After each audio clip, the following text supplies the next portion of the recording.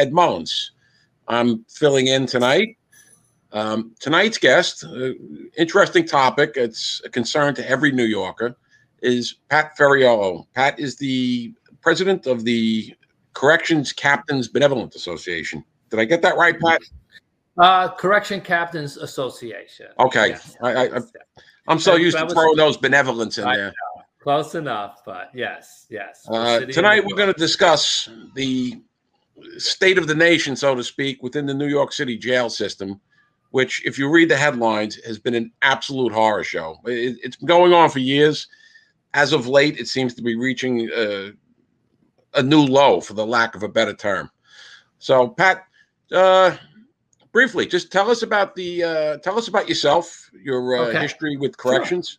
Absolutely, sure. And first, I want to say, Pete, thanks for having me on. I want to, give a shout out to Ed. Ed, we support you 100%. So thank you so much. And it's really so important that we continue to have unity amongst law enforcement. Okay, these days, it's I don't have to tell you about the horror scenes that are going on. So a little bit about myself. Came on Department of Corrections in the year 1982, March of 1982. So this March, I'll be reaching my 40th year. Oh, God bless. Yes, thank you. And I've worked Rikers Island, between Rikers and Central Booking in Lower Manhattan, and the Tombs, the old Tombs, for 25 years. I spent about 14 years on Rikers and the additional years in Manhattan, working in the Tombs, and then down in the Central Booking area of 100 Center Street. So I've got a lot of jail experience. I was a security captain in what they call punitive segregation for a couple of years on Rikers Island, which no longer exists. Okay, we're going to get to that point. Yeah, we're going to get to that. We're going to get to that point. To be very brief about this, when I came on the job, it was a wonderful job. People says, how can you go to corrections? But in the year 1982, it was a hidden secret. It was a great job. And the reason it was great is because we were allowed to do our jobs. We were allowed to defend ourselves, and we weren't second guessed and Monday morning quarterbacked by people who never walked in our shoes. So I've also been with the union for over 30 years. I've started up the ranks as a delegate for one of the commands on Rikers Island, and I've held almost every position on the executive board. I started with Peter Maringolo many, many years ago, over 20 years on the executive board. And about 13 years ago, I became the president of the union. And here I am still, 40 years later. That's a testament. I did 39 years myself. I just got out last year. But God bless you. It's, you know what? For guys like us, I often say this becomes like a vocation. It wasn't 20 and out. It became a vocation. And it becomes your life. Yeah, and we're good at what we do. Not to pat ourselves on the back or anything, right? But you become very competent within your skill set of what your job is. Okay, real quick, give us the breakdown. What's the rank structure within corrections? So you come on the job as a correction officer, and the next rank, civil service rank, would be captain, which would be equivalent to a sergeant in parity with pay and benefits and everything else. And moving on to another civil service rank, which would be an assistant deputy warden, which would be a lieutenant on the police department. And after that, it becomes sell yourself to the devil, because showbiz. It's broadbanding, okay? And it's all about politics, and it's all about who could kiss whose butt more. And it's deputy warden, and they change the other rank structures quite often. It could be an assistant chief or a division chief. They, with each new commissioner, they change the chief structure. So we have division chiefs, we have 2-star chiefs, 3-star chiefs, and then leading up to the 4-star chief of the department and the commissioner. But like I said, just to reiterate, After assistant deputy warden, it's sell your soul to the devil. Yeah. That's Now, the way it is.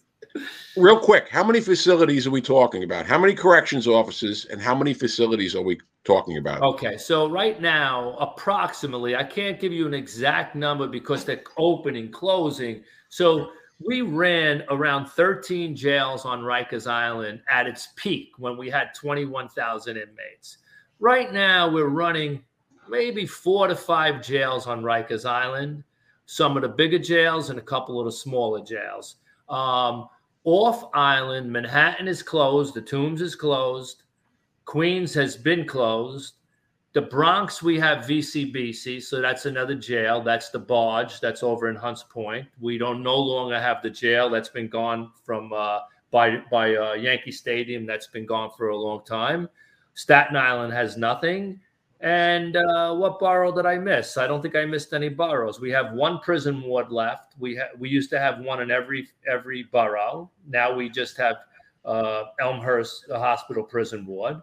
And besides that, we just have some support services groups and some ESU guys on Rikers Island. So it's dwindled.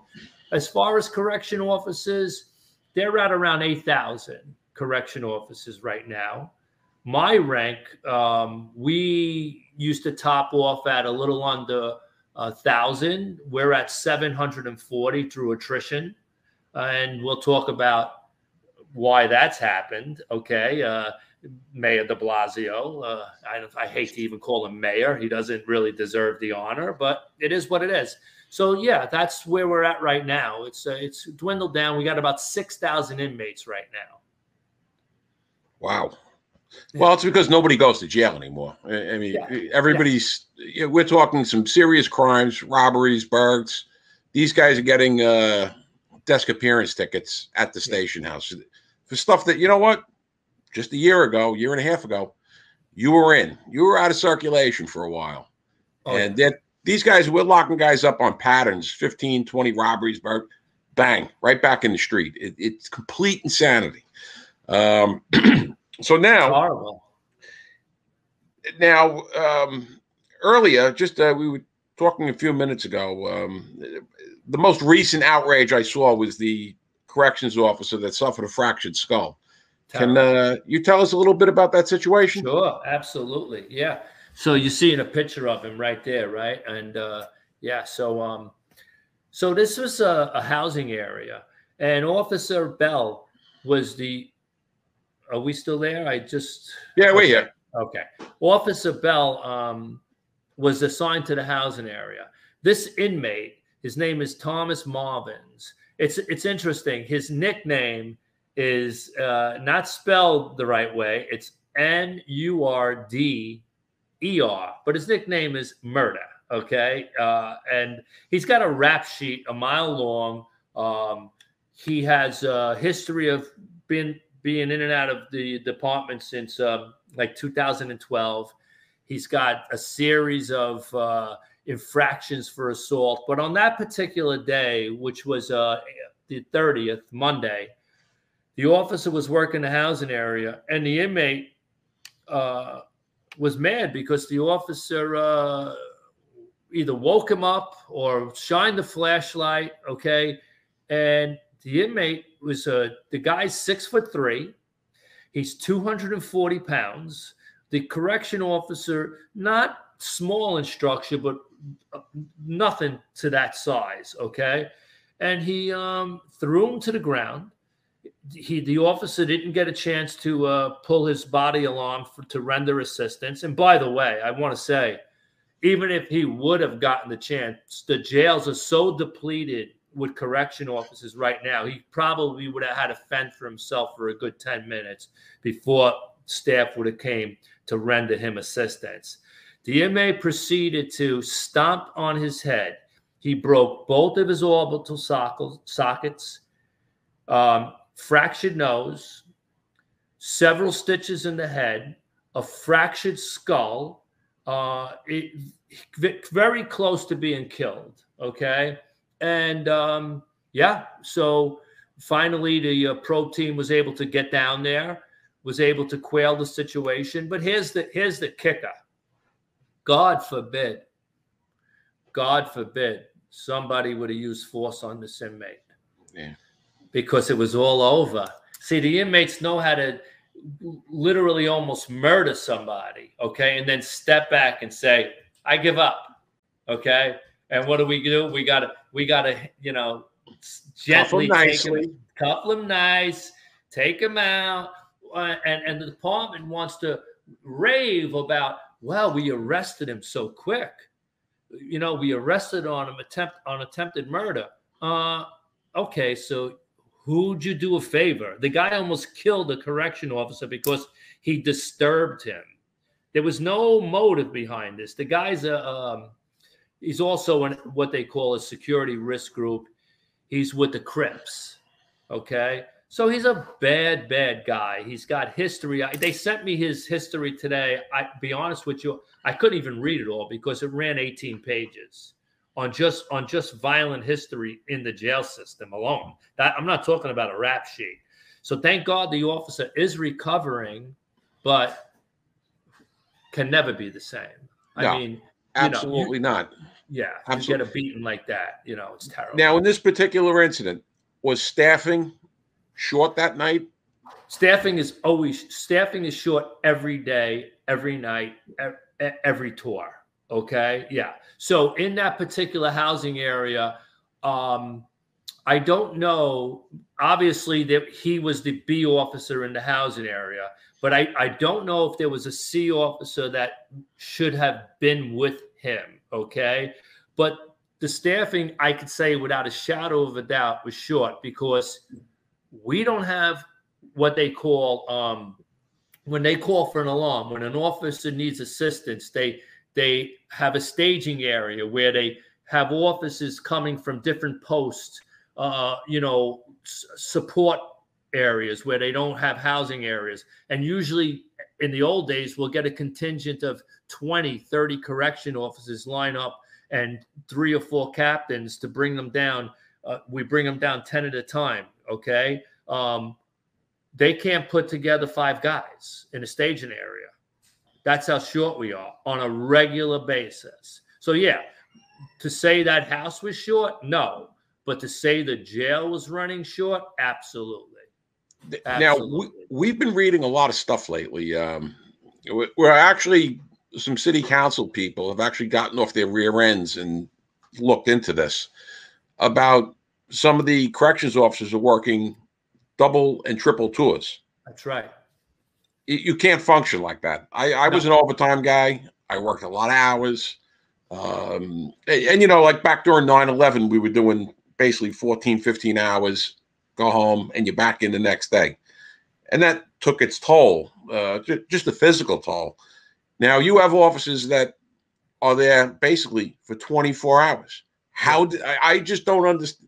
Explain to me how people are supposed to operate under those conditions. Well, it's like I said in I think it was a quote in the Post or I don't know, forgive me, not the Times. Okay, the Post has been very good to us lately, and the chief is the chief, right?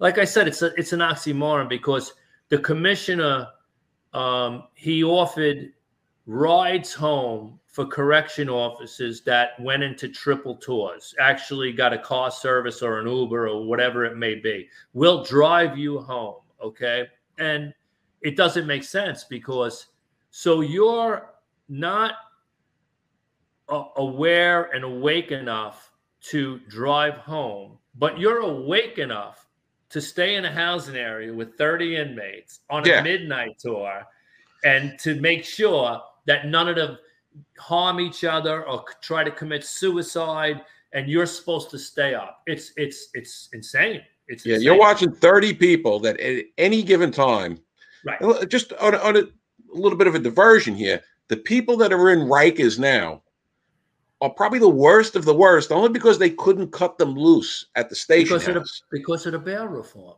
The bail reform. So you're getting, you know, like top tier predator type criminals. 100%. Any of those 30 at any given time, I would say half of them are bed bugs to begin with. And they're always watching that CO. They're watching that to see what that officer's doing. They're looking for that little crack in the wall. They're looking for whatever edge they can get. And you have somebody that's going on 24 hours. I don't care who you are. You're going to start to slip mentally. And these guys are just waiting to pounce. It doesn't matter. I got to tell you something. It's really interesting because not only are they, exhausted, okay, but most of the areas, especially in one of the facilities that is still being run, and it's ridiculous they haven't closed it, RNDC, where they keep what they call the young adolescent, the young adults, okay? We have over 500 cells that are inoperable, that they still lock them into. They don't lock. So you have correction officers that are working areas where you could have up to 30 to 40 cells in a block, okay? And they don't lock. We had ESU go up on another incident last week.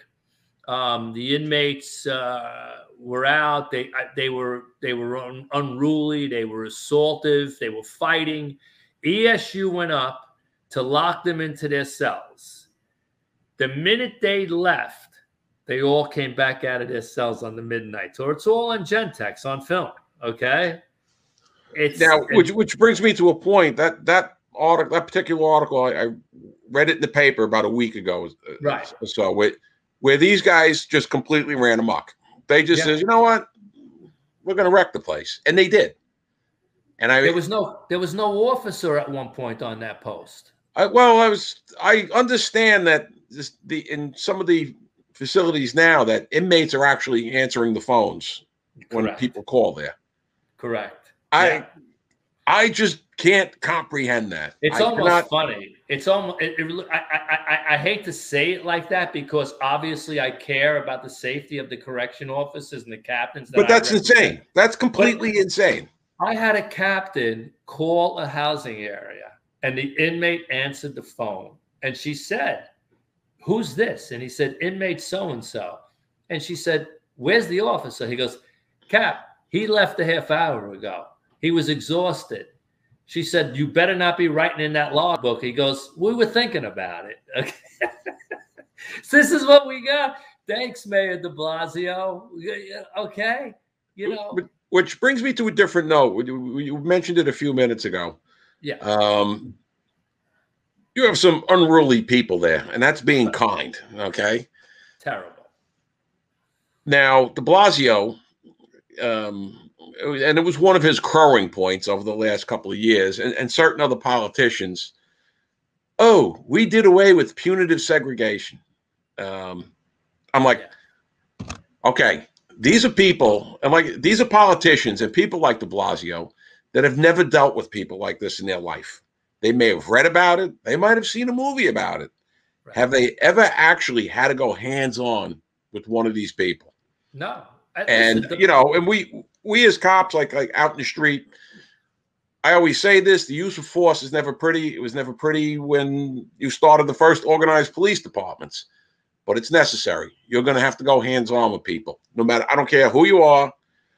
Even if you've done nothing for 20 years, there's going to be a point where there's going to be somebody you're going to have to go hands-on. And some of these, we battled some of these lunatics. It took 6 or 7 guys to get them down. Oh, yeah. Now, you have a guy like that, and actually you have a whole building of guys like that. Yeah. And there is absolutely no punitive measures that can be used against them now? Well, no, and it's really interesting because that all came through this litigation, this Nunes litigation, and every litigation starts with an inmate, right? An inmate sues, and other inmates jump on, and they sue, and then they get the Board of Corrections, or not the Board of Corrections, another nonprofit agency to take on their case, right? And with the Nunes was the beginning, somewhere around 2011, where that lawsuit started, and they and the department, instead of fighting it, this was all about abuse and corruption and how inmates were being treated unfairly and how punitive segregation was inhumane, all of these things. Okay. And so what did the agency do? Instead of saying, no, it's a necessary tool, they're dangerous inmates, they went and they put in a petition somewheres around 2013. This is all coming off the top of my head, where they said, we want to sit down with the judge, with the federal judge, and we want to negotiate a settlement. And they gave away the store. So, yeah, punitive segregation. I was a punitive segregation captain for a couple of years. Okay. And let me tell you something about punitive segregation. Number one, inmates that go there, okay, some inmates that go there actually by design go there because they want to get out of general population, because it's too dangerous for them to live in general population. So it's actually like a safe haven for them, okay? And number two, other inmates that go there have long histories of slashings and stabbings and abusing not only inmates, not only officers, but inmates also. Okay. And it's the only place where you could keep a facility safe. Okay. But, you know, people like the Squad, Ocasio, and all these left-wing liberals that want to say that that's inhumane. Okay. But have never been, you know, a victim of a crime. Okay. Or, you know, God forbid. And I don't wish that on my worst enemy. They believe that that's a terrible place to put them. Well, where shall we put them? Bring them home with you. I mean, Yeah. I don't know. That's my thought. Yeah. And I've found with guys like that, you know, in terms of putting them by themselves, right, where they can't act out, you know, because I'm sure they're secured to the point where all items that could, you know, they could use to commit suicide or whatever. And I think for some of these guys to actually have to sit there and be quiet with their own thoughts, you know, for some of these people, that's like, you know, because I can't act out, I can't beat somebody else up, I can't vent my frustration. Yeah. But you put them in somewhere like that, those kind of people later, you know, they're like, I don't want to go through that again. Well, so let me stop you a second, Pete. Okay, you're right to an extent. Okay, but a lot of the inmates that went through CPSU were not inmates that could be reformed. Okay, these guys would just give you stories that you would never even believe could actually happen. Okay, could I give you one story sure. to put some perspective into this? There was a day in CPSU where, even though you're in CPSU, you're entitled to your religious freedom, your rights, you're entitled to the law library. We have to give them all their services. So CPSU and OBCC, many, many years ago when I ran it as a security captain, we had a mosque for the Muslim inmates. And it was a makeshift mosque because it was still under construction. And we had an imam who was his first day on the job, okay? He came in, and we had about a half a dozen inmates praying in this mosque. And they were all on their knees, and they were praying, and he had his Quran out.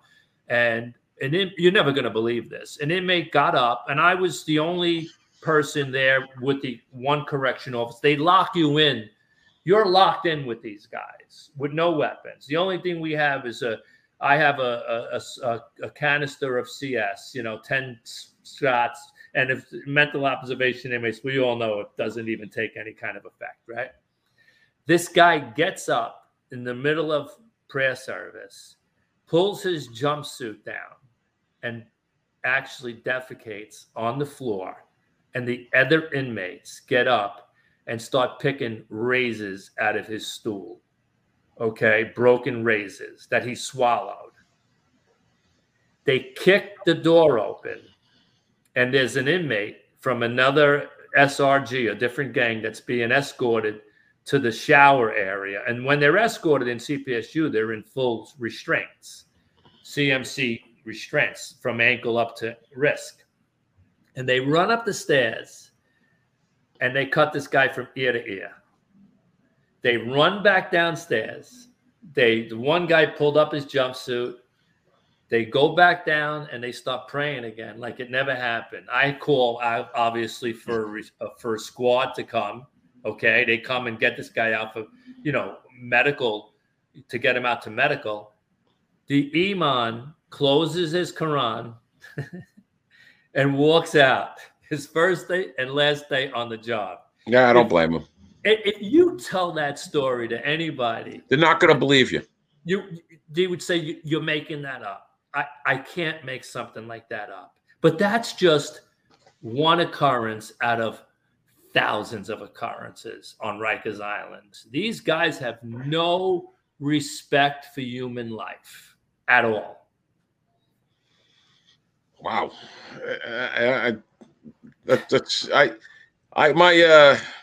I'm still in shock with the whole where he kept his razors. I mean, I know they stash stuff up there, but to put a number of them up there and then what they do is they get the Bic razors, they break down the plastic, they break them up, and these guys swallow them. Yeah, it's amazing. It's amazing. I've seen guys cough them up out of their throats. Okay, just it's an art to them. It's really amazing. It really is. They have the time to think about this stuff, and let's face it, for some of these guys, let's make our trade craft better. I'm sure they're all switching, passing around stories. This works. That doesn't. Do this. But it's inhumane to put them in CPSU, and we'll totally eliminate it. But I don't know where we're going to put them. And you asked me before about sanctions. So it's really funny. The new commissioner that came in, Commissioner Schiraldi, came in and he said, we're going to bring morale up. And look, where is his intentions? Listen, I'm sure he's trying to keep a job, okay, because he knows he only got a couple of months before our new mayor comes in. 2, does he have real intentions, true intentions as far as morale? I think he really does. But I don't think that they're logical. I don't think they're going to work, okay? So one of his sanctions against an inmate, if an inmate is assaultive against staff or another inmate, is to take away the inmate's commissary. That's the big punishment. Okay. Wow. Well, I guess what? If I'm an inmate and I'm a badass, right?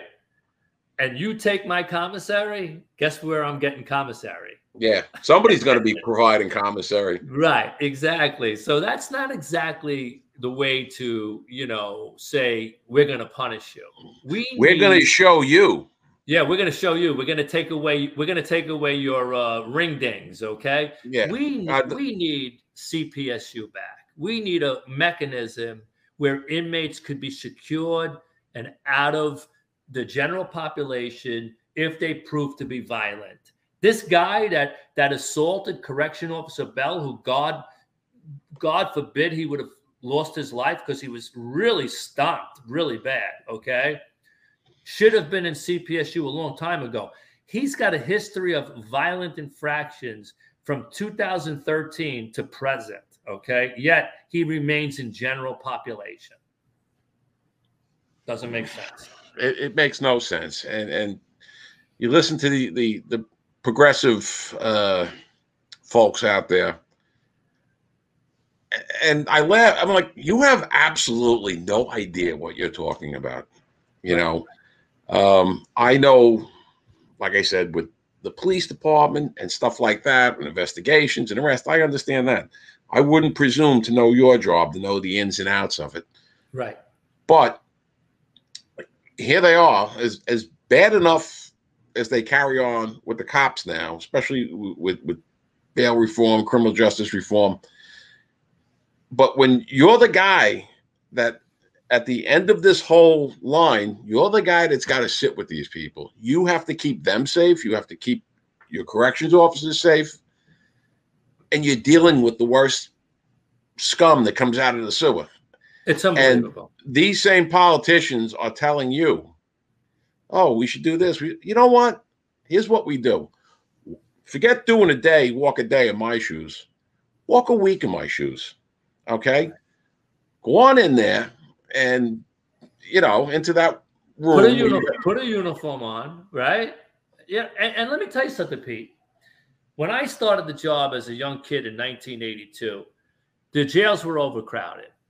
We had, for one correction officer in a dormitory setting, we could have over 100 inmates. What that meant was that as a B officer, you have different classifications. A B officer is somebody who works in with the inmates. You're not behind a gate, you're locked in with them, okay?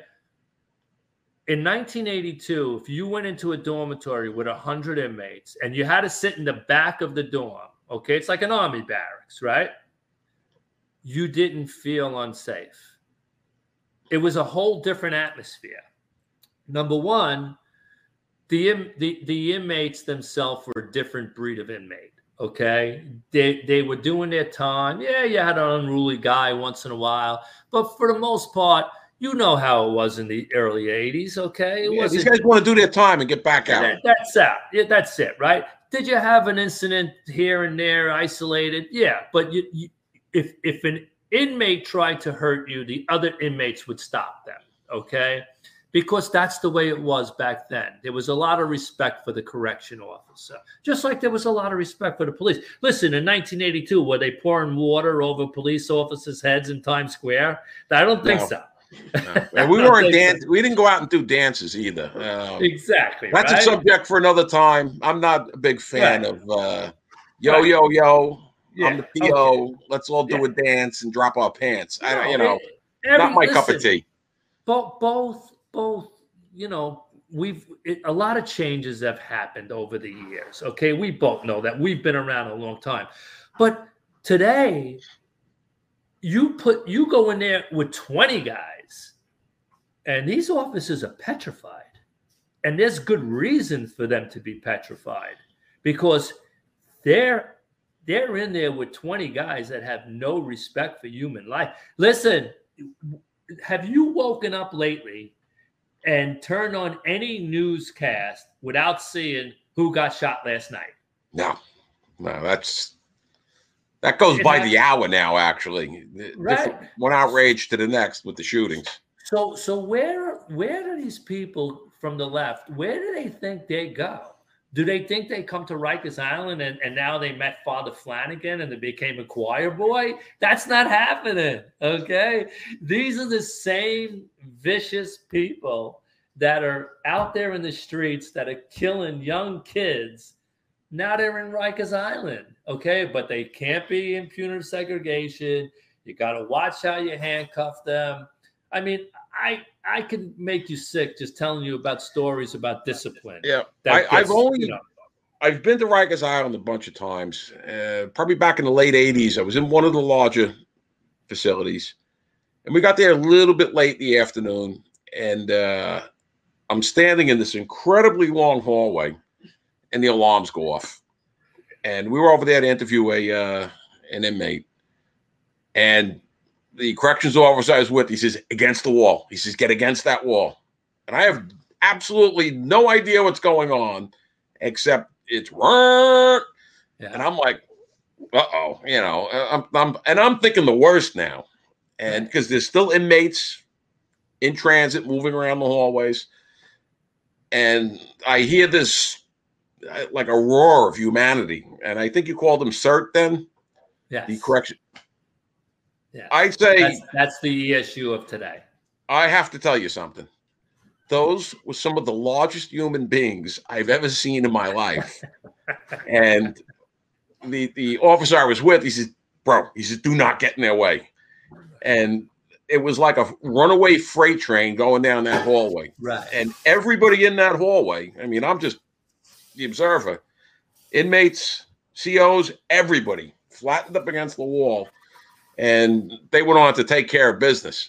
Right. And the officer I was with then told me, he says, you do not, he says, they will run you over. He says, they'll run us over.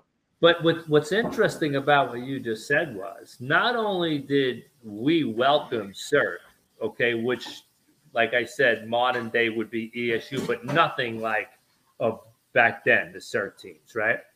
The inmates welcome CERT because the ones that wanted to just do their time and they weren't just violent guys, just naturally violent like some of them are, they knew that they would protect them and keep them safe too. You see, what people don't realize about correction officers is this. You know, they want to paint this picture, the Times and all these other newspapers. I mean, they quoted me from being, they said I had a lot of hostility. I was angry because of an article that came out, you know, the Times called correction officers thugs, right? You know, correction officers take a job and they help inmates each and every day. It's just like a cop arresting a guy in the street and the guy says, I'm hungry, or, you know, I need to make a phone call. You know, you're empathetic to them. You're going to say, okay, get the guy a sandwich. You know, like, put him on the phone.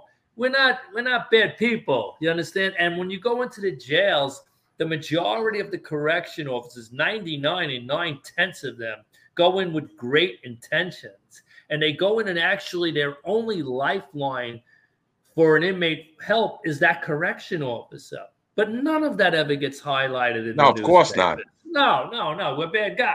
You understand? No. Well, yeah. I think the editorial staff, the editorial staff of the Times, they should man up. They should suit up and man up. Oh, I'd love You know what? You go walk around Rikers Island and never mind a week. These guys will, you know, they'll need to change their diapers within a few hours. You know, now I'm going to move on to a little bit of a different point here that sure. I didn't know about, and I just heard about it today for the first time. The city is allowing Uber Eats into the jails now. That floored me. So, you know, it's so funny you say that because it started. I have a club I belong to, a golf club, and my nickname is Pizza Pat because of the article that came out where they were delivering pizza to inmates, and it's factual. They were actually doing that. But the recent one was where, and I interceded. Somebody sent me an email, and basically the email was instruction. It was almost like the beginning of a football rally where we hurrah, hurrah, hurrah. And it was all about the food truck is arriving at 11 o'clock. We want everybody lined up. We're going to have additional staff. We're going to bring it to the back of this building. It's going to go. We're going to do this. Everybody, we're all so happy. And you would think, well, what's going on? Well, it's a Greek, one of these trucks that carry food. And I'm looking at this email, and it's like they're feeding the inmates. They brought in a food truck. So now to Benny Basio, the president of the Correction Officers Benevolent Association, to his credit, I actually texted him. I said, Benny, you know, there's a food truck on Rikers Island, and they're feeding the young adolescents because they're a good group of guys. You know what I mean? They don't do anything wrong. 300 of them. So they're going to feed them. So Benny actually, to his credit, runs over there and, he pitches his complaints. And before no, we're going to feed staff also. But like I told Benny, I said, Benny, they're only feeding staff because you ran over there, okay? But that food truck was designed to feed the inmates because this is how we're going to make them happy. And if we feed them, they won't assault correction officers. Listen, you're as good as your last, right? If I can help you 100 times, the 101 time I can't help you, what happens to me? I'm not a good guy anymore, right? So, yeah, that's their new way of calming the inmates down. But I have a question, okay? I always thought that any food, because it's in the rules and regs, okay? It's in the directives. That was going to be my next question. Isn't go right contraband? Ahead. Isn't it contraband? Okay, if a correction officer, if I said, "Oh, I'm an Italian American, right? Oh, there's an Italian inmate. He loves to eat meatball parmesan, right? Let me stop off at my local deli. I'll pick up a nice meatball parmesan hero, okay, and I'll bring it into him, and I'll say, "Here, Salvatore, here's your meatball parmesan. Is that okay?" You know what happened to me? Yeah. I'd be taken up on charges. It would be, interacting with an inmate, being too close. They charge me for that. Okay. But it's okay for the administration to say, we're just going to bring this truck in and feed 300 inmates contraband. It's insane. That was a part when, because that was the first thing that I just, wait a minute, bringing in a food truck. And like you said, those guys that were in the mosque, that wasn't a spontaneous event. Those guys planned that out with, 100%. With the mad crapper there with the razor blades. Right. And that took, who's to say that, you don't know who this guy is or where he's coming from and what he's bringing in. And I was really like flabbergasted with that. You know what? You're 100% right. But even if he's bringing in nothing, even if it's 100% legit, even if it's just food, okay, they're inmates. Okay, there's rules and regulations we all have to follow. Okay. Come on, you're being silly now. Stop that. It's insane. I just can't. I cannot revolve with the new times. You know what I'm saying? I guess call me old fashioned. All right. Yeah, I'm from the school of, you're getting a bologna and cheese sandwich, and if you don't like that, you can have the cheese and bologna. I'm sure, Pete, when me and you were growing up, right? Before we went on the job, before you went to PD, before I went to corrections, your old man, if a cop would have called up and said you did this, and he said I smacked your son in the back of the head, your father would have said smack him again, and when I get home, I'm going to give him a beating. Yeah, some of the, we're a bit older, all right. We grew up in a different generation, and of course, back in the 60s and 70s. My family was multi-generational in my neighborhood. Everybody knew the cops. Everybody. And the cops knew you. They knew who your father was. And, my father was an iron worker. And, he had knock-around guy. My pop very strict rules in his house. It was either comply or die. It's an end of story. And listen, I grew up in Brooklyn. I had an assistant. It was an assistant teacher, a substitute teacher. His name was, I'll never forget. His name was Mr. Riley. He was a sergeant for NYPD, and he did that per diem work. And he actually called me. He lived around the corner. He called my pop up. He says, "Do I have permission to smack your son in the back of the head?" My father said, "You have my blessings." Okay. Today, could you imagine that happening today? It wouldn't. He'd walk out of the school in handcuffs, right? No, but the difference was back then we had rules and everybody knew the rules. All right. And we had respect. Everybody knew how things were supposed to go. That's right. And you know what? If you think back in those times, life kind of went pretty smooth with those things until we segue 40 years later. And now we're in bizarro world. Until de Blasio became the mayor. Oh. Yeah. So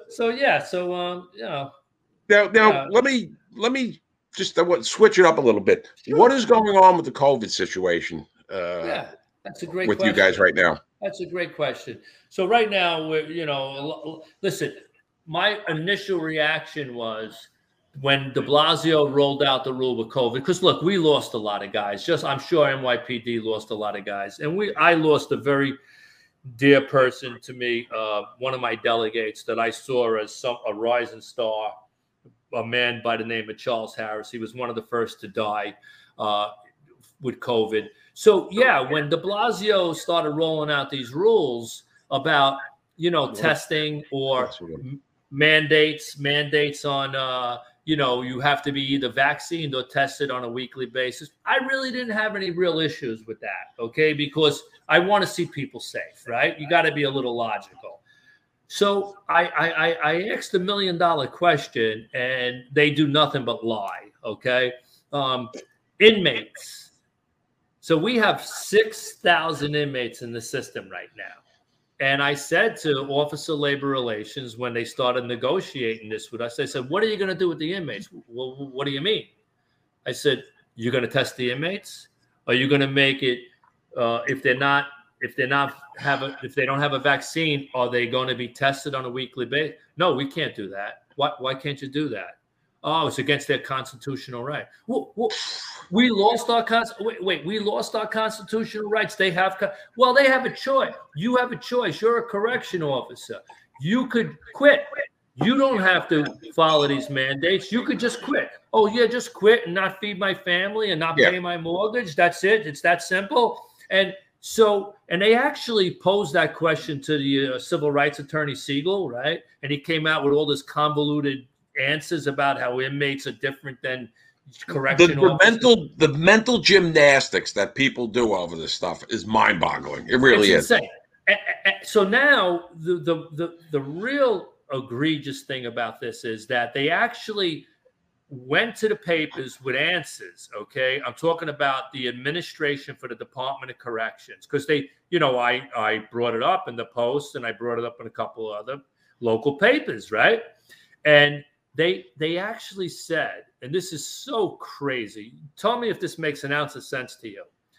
Okay, when an inmate comes into the system as a new admission, he's offered the vaccine, okay, or he's offered to take the COVID test, but it's not mandatory.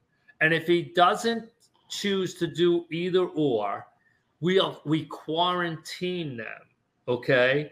First of all, that's impossible because they're put in bullpens with 50 guys and they stay there for 24 hours before they go into housing areas, okay?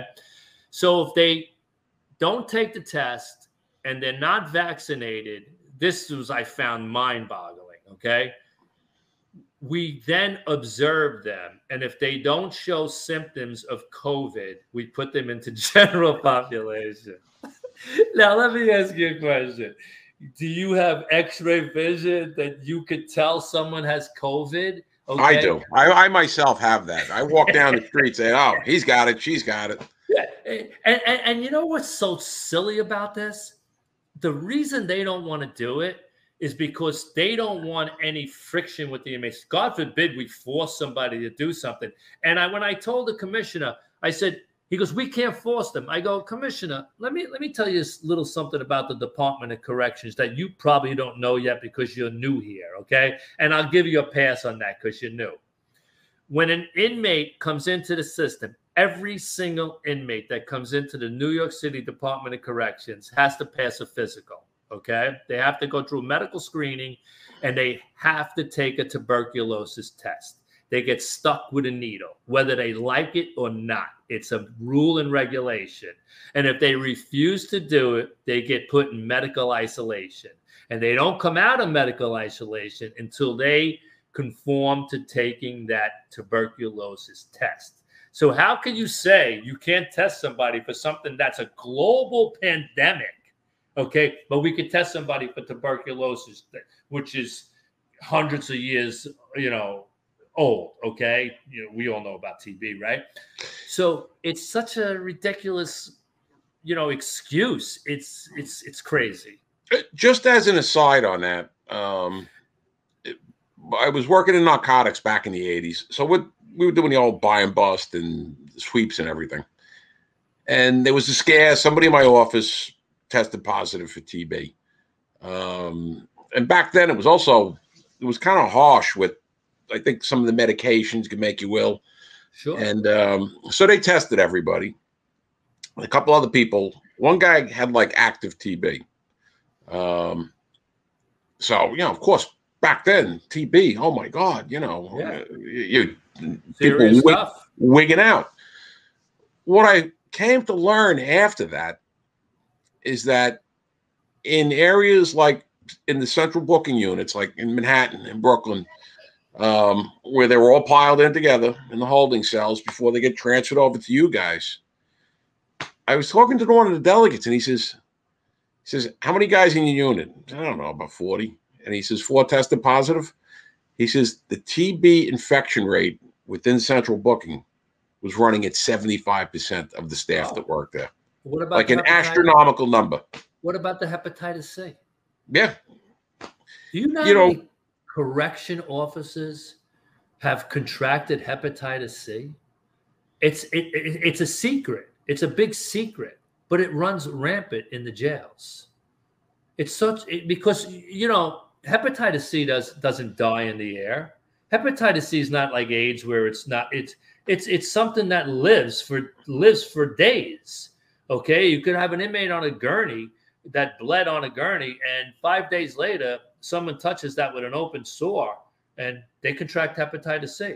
We've lost staff members to that disease left and right, but it's a big secret. I remember as a rookie, came into contact with a prisoner that had hepatitis, and people flipped out. They went hepatitis. They're like, people are like, oh my God, it's got hepatitis. You know, guys have died from coming into contact with people with hepatitis. And I'm brand new and wasn't my prisoner, but you know, I learned these guys were taking this stuff seriously. Oh yeah. With the hepatitis. And as you learn, this is not in the brochures when you sign up for the job. No, and let me say this to you. You know, your job, my job, we have different dangers, okay? You know, you become a cop, you raise your right hand, and let me salute all the New York City police officers on up to every rank, because you guys do a tremendous job. And you know what? It takes a lot of courage to be out there in the city, in the streets of New York today, okay? It's a thankless job, right? We all know that. But now, as a law enforcement group, that's a danger that really nobody ever really talked about. They don't talk about it. No. You jump ahead now where we have a pandemic situation, highly contagious. And, you know, but we're going to let the inmates do what they need to do for them. Yeah, because we don't want to violate this. We don't want to violate anybody's civil rights. We want, you know, constitutional rights. We don't want to do that. But, you know, like, just think about this a second. So a police officer arrests 1 or 2 individuals, right? And then they accumulate into, like I said, we had 22,000 inmates on Rikers Island at one time.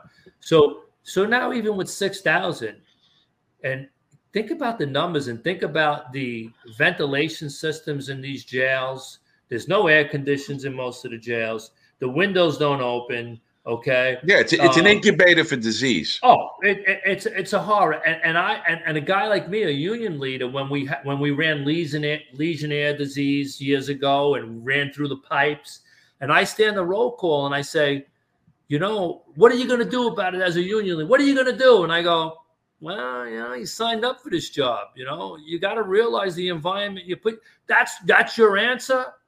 I'm just being candid and honest.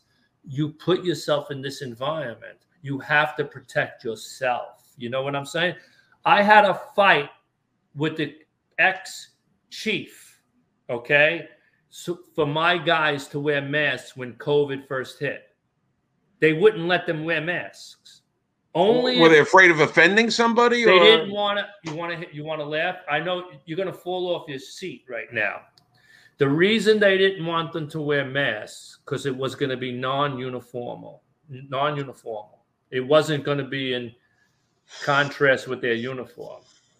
It didn't last long because, thank God, I had a commissioner that had a half a brain, okay? And I called her and I said to her, do you believe the chief just put out an order saying that if you don't work in an area where we know an inmate is infected, you can't wear a mask? People were dying left and right. Thank God at the time. And she said, well, Patty, where are we going to get them? I says, I'll get them. We'll get them.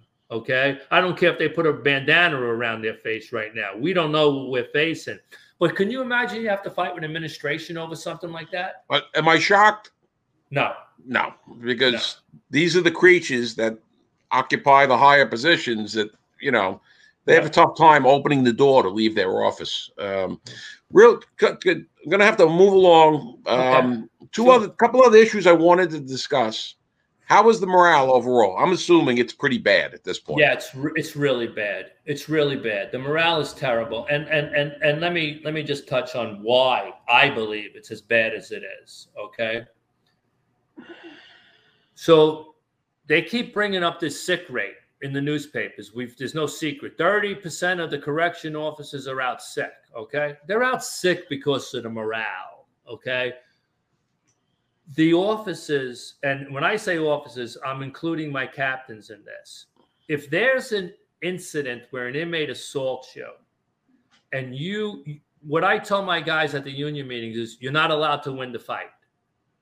The minute you win the fight, you're taken up on charges because you threw that extra punch or you sprayed the inmate with your chemical agent 1 foot too close and it's not within the guidelines of that 6 foot range, or you had a really good use of force, the inmate was attacking you, but we noticed you were wearing white socks. You think I'm kidding? You think I'm kidding? Okay, so now they're taking them up on charges. The calendar for oath down at oath, pre-trial oath hearings and the trials is backlogged almost a year. Okay, because when they go down there on a pre-trial and they try to do a negotiated plea, they're looking for, well, he could resign, 60 days and a year's probation.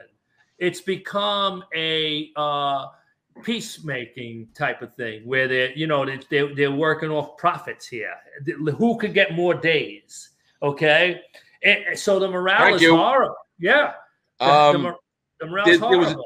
Just recently, I saw a thing about the amount of days within the police department that they take away from people.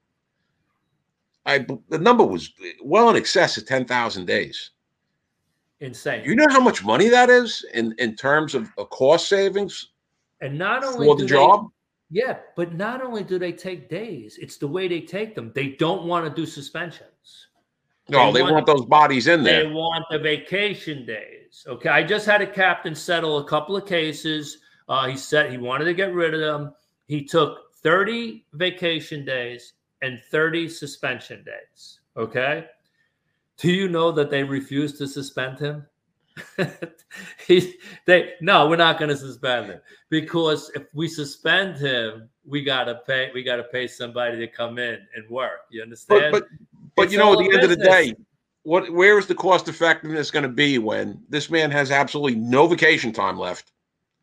All right, no. You're banging this guy out double, triple, quadruple tours. Yeah. Okay. Then don't complain about the sick rate being at 30% because that's what's going to happen. You're physically just exhausting people now. Yeah. And Pete, like you said, the question was morale. I mean, not only we put it this way, we're assaulted by two different fashions. We're assaulted by inmates and we're assaulted by the administration.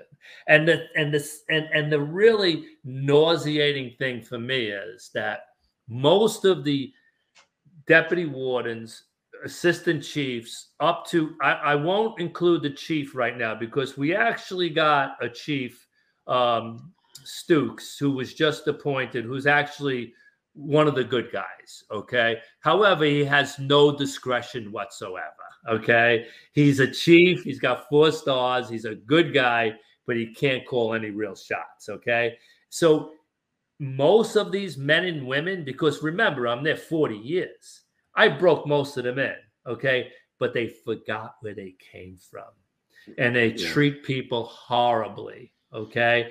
And so the morale is at its all-time low. It's at its all-time low. I had a correction officer call me the other day. Matter of fact, I had gotten a call years ago from Palladino, Mike, who's retired. We all know Mike, right? And Patty, the correction officer's grandfather was a detective and was killed in the line of duty, okay?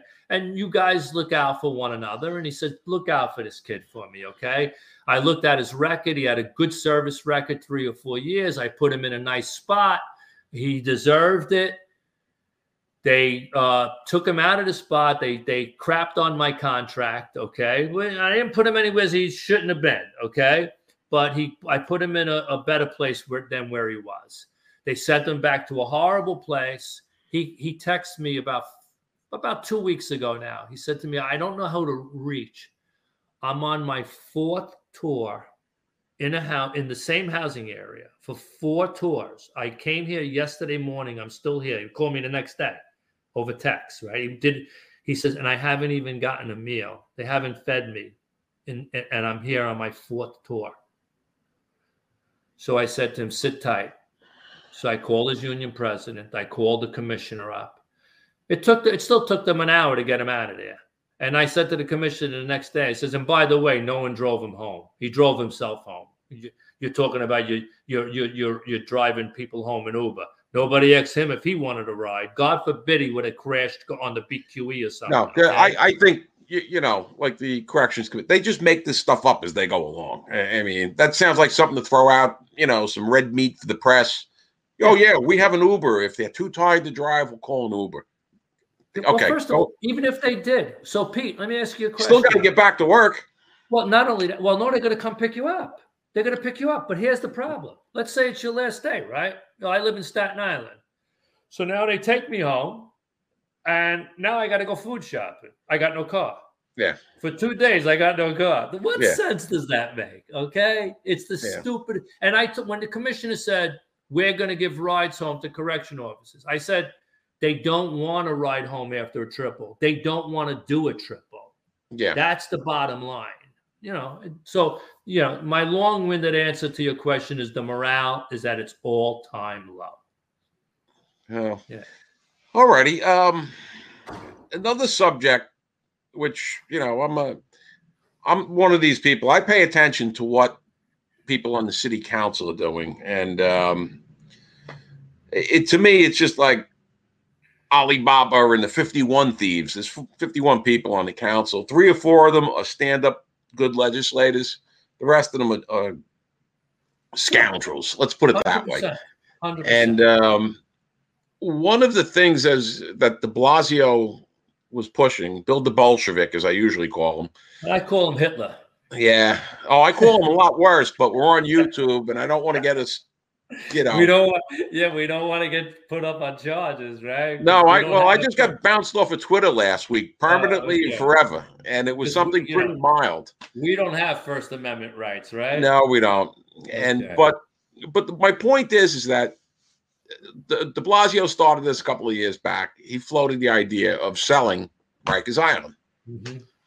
So, you know, 5-6 years ago, the council hadn't totally turned yet. You had some somewhat rational people there that could, you know, conservatives, like, right? Yeah, like, hey, killer, hold on here, right? Right. And everything with de Blasio is always the grift. Either Thrive NYC with Shirley McRae. Right. I'm not going to say she stole the money. She misplaced it. Now, she didn't do well with it. Let's put it that way. If you misplace $1 billion or I misplace $1 billion, you would probably be sitting on Rikers Island and I would be sitting next to you in the cell. That's for sure. But so now here, I'm like, what are you going to do? And not, you know, we didn't see the whole picture at the time. We didn't realize the extent that bail reform, criminal justice reform, this thing was starting to pick up, but it hadn't really reached its crescendo yet. But this clown was already talking about selling Rikers Island. Right. And I don't think it's because he's such an altruistic guy either. No. As far as I'm concerned, everything about de Blasio is about making a score. He's backed by some heavy-duty real estate interest. And how many acres is Rikers Island? I'm just curious. You know what? I would be guessing, to be honest with you. But Rikers Island is a city within a city. Okay? I know it's big. You know, yeah, I just don't... it's huge. I couldn't tell you in acres, to be honest with you. But don't forget, we held 13 facilities. We held our own transportation. We have our own electric system there, our own fire department. It's a huge piece of property. I can tell you that. I just got the answer. It's 400 acres. 400 acres. You know, I would have guessed it was more than that. You know, regardless, some of these piranhas that we call real estate people in New York City, they're like 400 acres. Woo! Right, exactly. And waterfront property. Now, you know, like I said, everything I think that de Blasio does, there's always some form of grifting involved. Who's getting paid 100%. Off under the table? There's a gentleman that I'm going to have on sometime in the next few weeks who's done a deep dive into what's going on with the real estate developers in New York City. a lot of whom are backing some of the most progressive people, that want to hang all the capitalists. They're taking huge money off these real estate companies. Right. And so I'm like, where are you going to put these prisoners? Oh, let me give you part B of the answer. We're going to build 4 borough-based jails. Right. All right. Now, you know it and I know it, but the people out there listening to us, especially if you're not in law enforcement, these are highly specialized facilities. These are not cheap. And the price tag was ballpark, I think, $14 billion for these facilities. Correct. Which to me is just grifting opportunity B that they're going to dole out to their pals, to whoever's connected. Can you enlighten us more on this insanity of selling Rikers Island? Well, yeah. So first of all, besides what you touched on with the real estate, moguls that are out there that are looking into this, you also have, like I mentioned earlier today, you have Ocasio and her crew, okay, that want to turn this into some type of park. But you also have LaGuardia Airport. That was another interest on turning that into an international airport, right? And extending the runways. So there was a lot of different talk about a lot of different things they would do at Rikers Island, okay? Yeah, and there's no doubt about it that he has a vested interest in this financially. We're talking about Mayor de Blasio. I believe that and that's my opinion. Your attorneys always say your opinion can't get you in trouble, right? My opinion. Okay. Oh, my opinion's gotten me in trouble before. Trust me on that one. Yeah. So there's a lot of different rumors about what they're going to do at Rikers Island. Okay. And then you have these adversary groups that are out there. They just had one just the other day at City Hall. They call them the Freedom Fighters or whatever they call them. These are people that insist that you release no one should be incarcerated. Rikers Island shouldn't exist. Okay. They were out protesting while we had our rally. They were out in front of City Hall just the other day. So there's a lot of different rumors about what they're going to do at Rikers Island. First of all, they were talking about 4 facilities. We already know the community activists are getting heavily involved because nobody wants a jail in their community, right? Number 2, they're talking about, well, it's going to save money because of transportation, because we don't have to – listen, that's not a big issue, transporting inmates to jails. It's never been an issue. We've never not been able to get that task done, okay? The problem with his plan is this. Besides everything we've just talked about, okay, let's assume he actually was able to accomplish what he set out to do. And he got rid of Rikers, and whoever got it, got it. Now you have 4 base facilities in the 4 boroughs, excluding Staten Island. Why excluding Staten Island? I don't know why. A Republican city, they have that kind of power. I mean, there's plenty of criminals on Rikers Island. The 120 precinct is the 4th busiest precinct in the 5 boroughs. People don't even realize that, okay? But the capacity is going to be 4,000 inmates. That's it. That's the part that they don't tell you. That's the part that they don't tell you. Each facility will have the maximum capacity of 1,000 inmates, give or take, okay? What happens when we're at 6,000 like we're at today? What do we do with the other 2,000 inmates? We let them go. We let them go, right? We just say we don't have the room, so we'll take the least aggressive or dangerous guy and let them go. The plan is a ridiculous plan. It can't work, okay? If he had, look, I don't endorse Curtis Sliwa for obvious reasons. I don't dislike Curtis Sliwa. I think that personally, if he doesn't have a chance in hell to become the mayor, okay? But he would be tremendous for law enforcement. We all know that, right?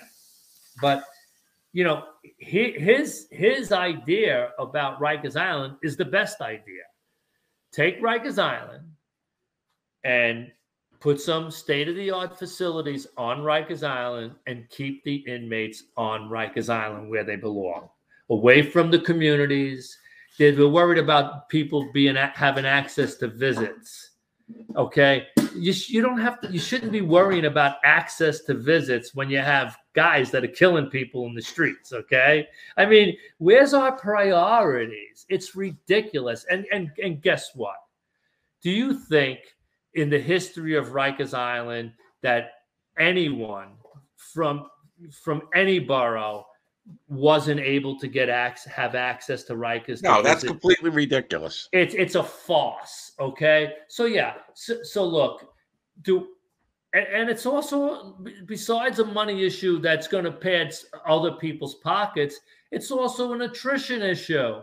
If we have four jails, we no longer have 4 wardens. We don't have 14 wardens.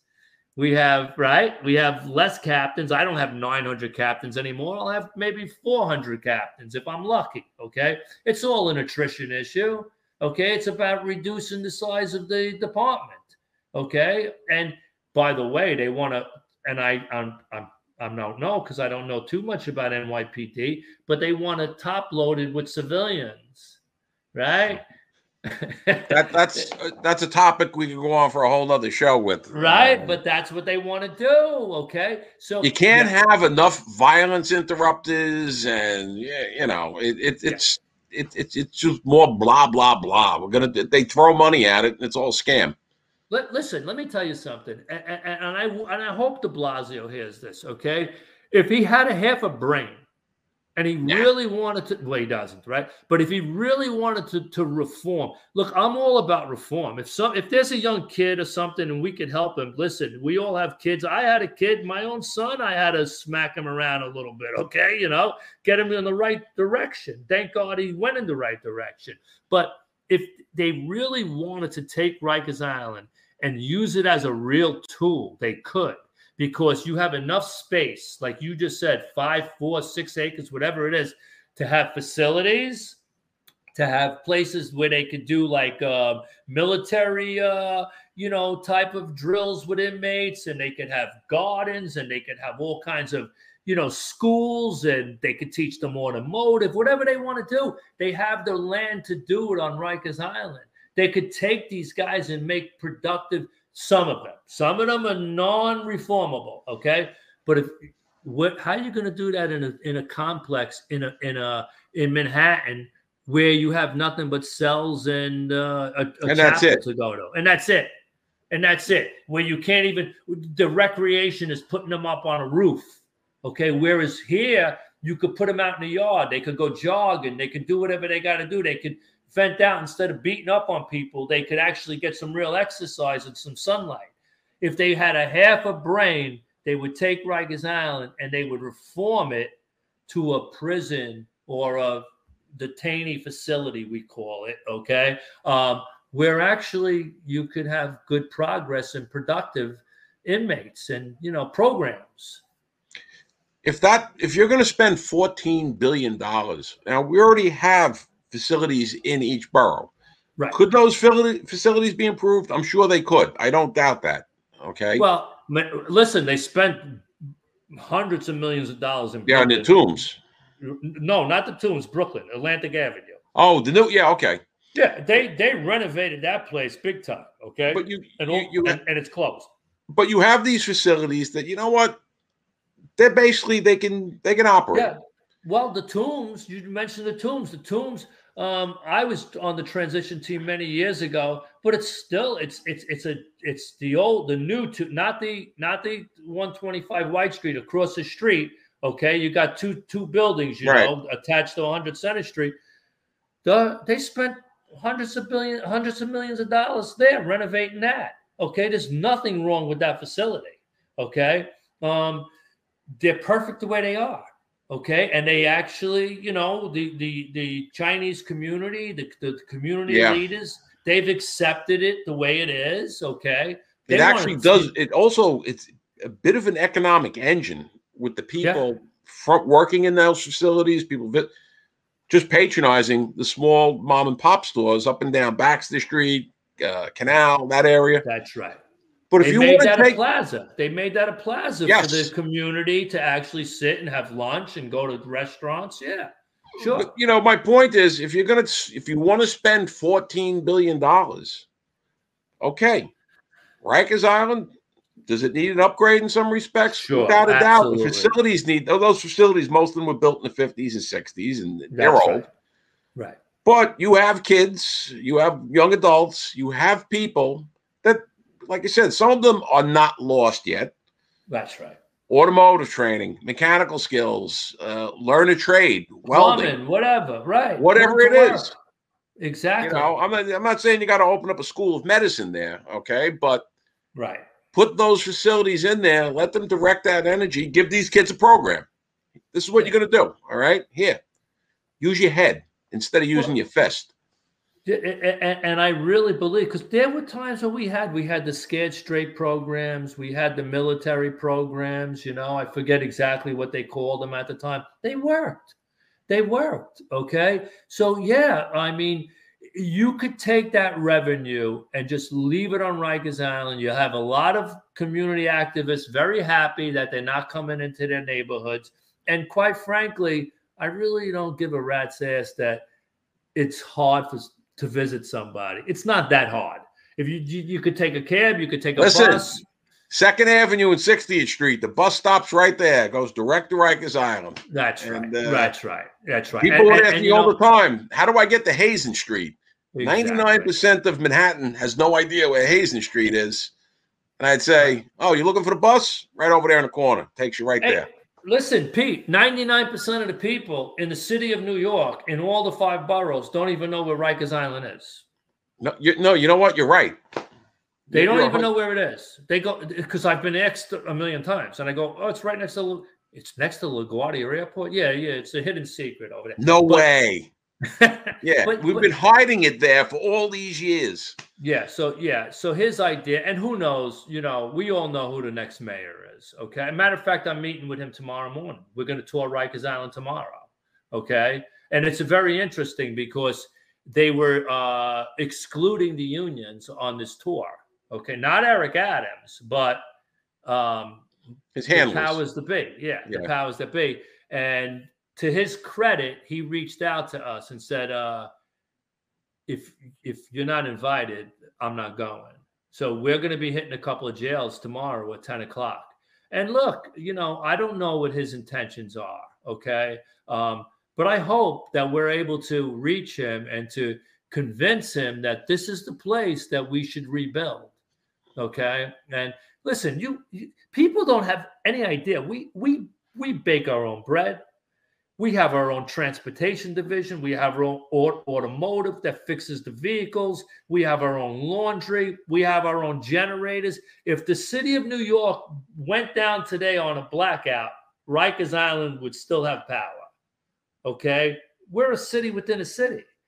So how are you going to waste all of that? Okay? And just, turn it over to some Because you know what? At the end of the day, you and I are guys that have worked within the system all these years. We know what works. Right. You're dealing with a knucklehead like de Blasio with his lofty idea.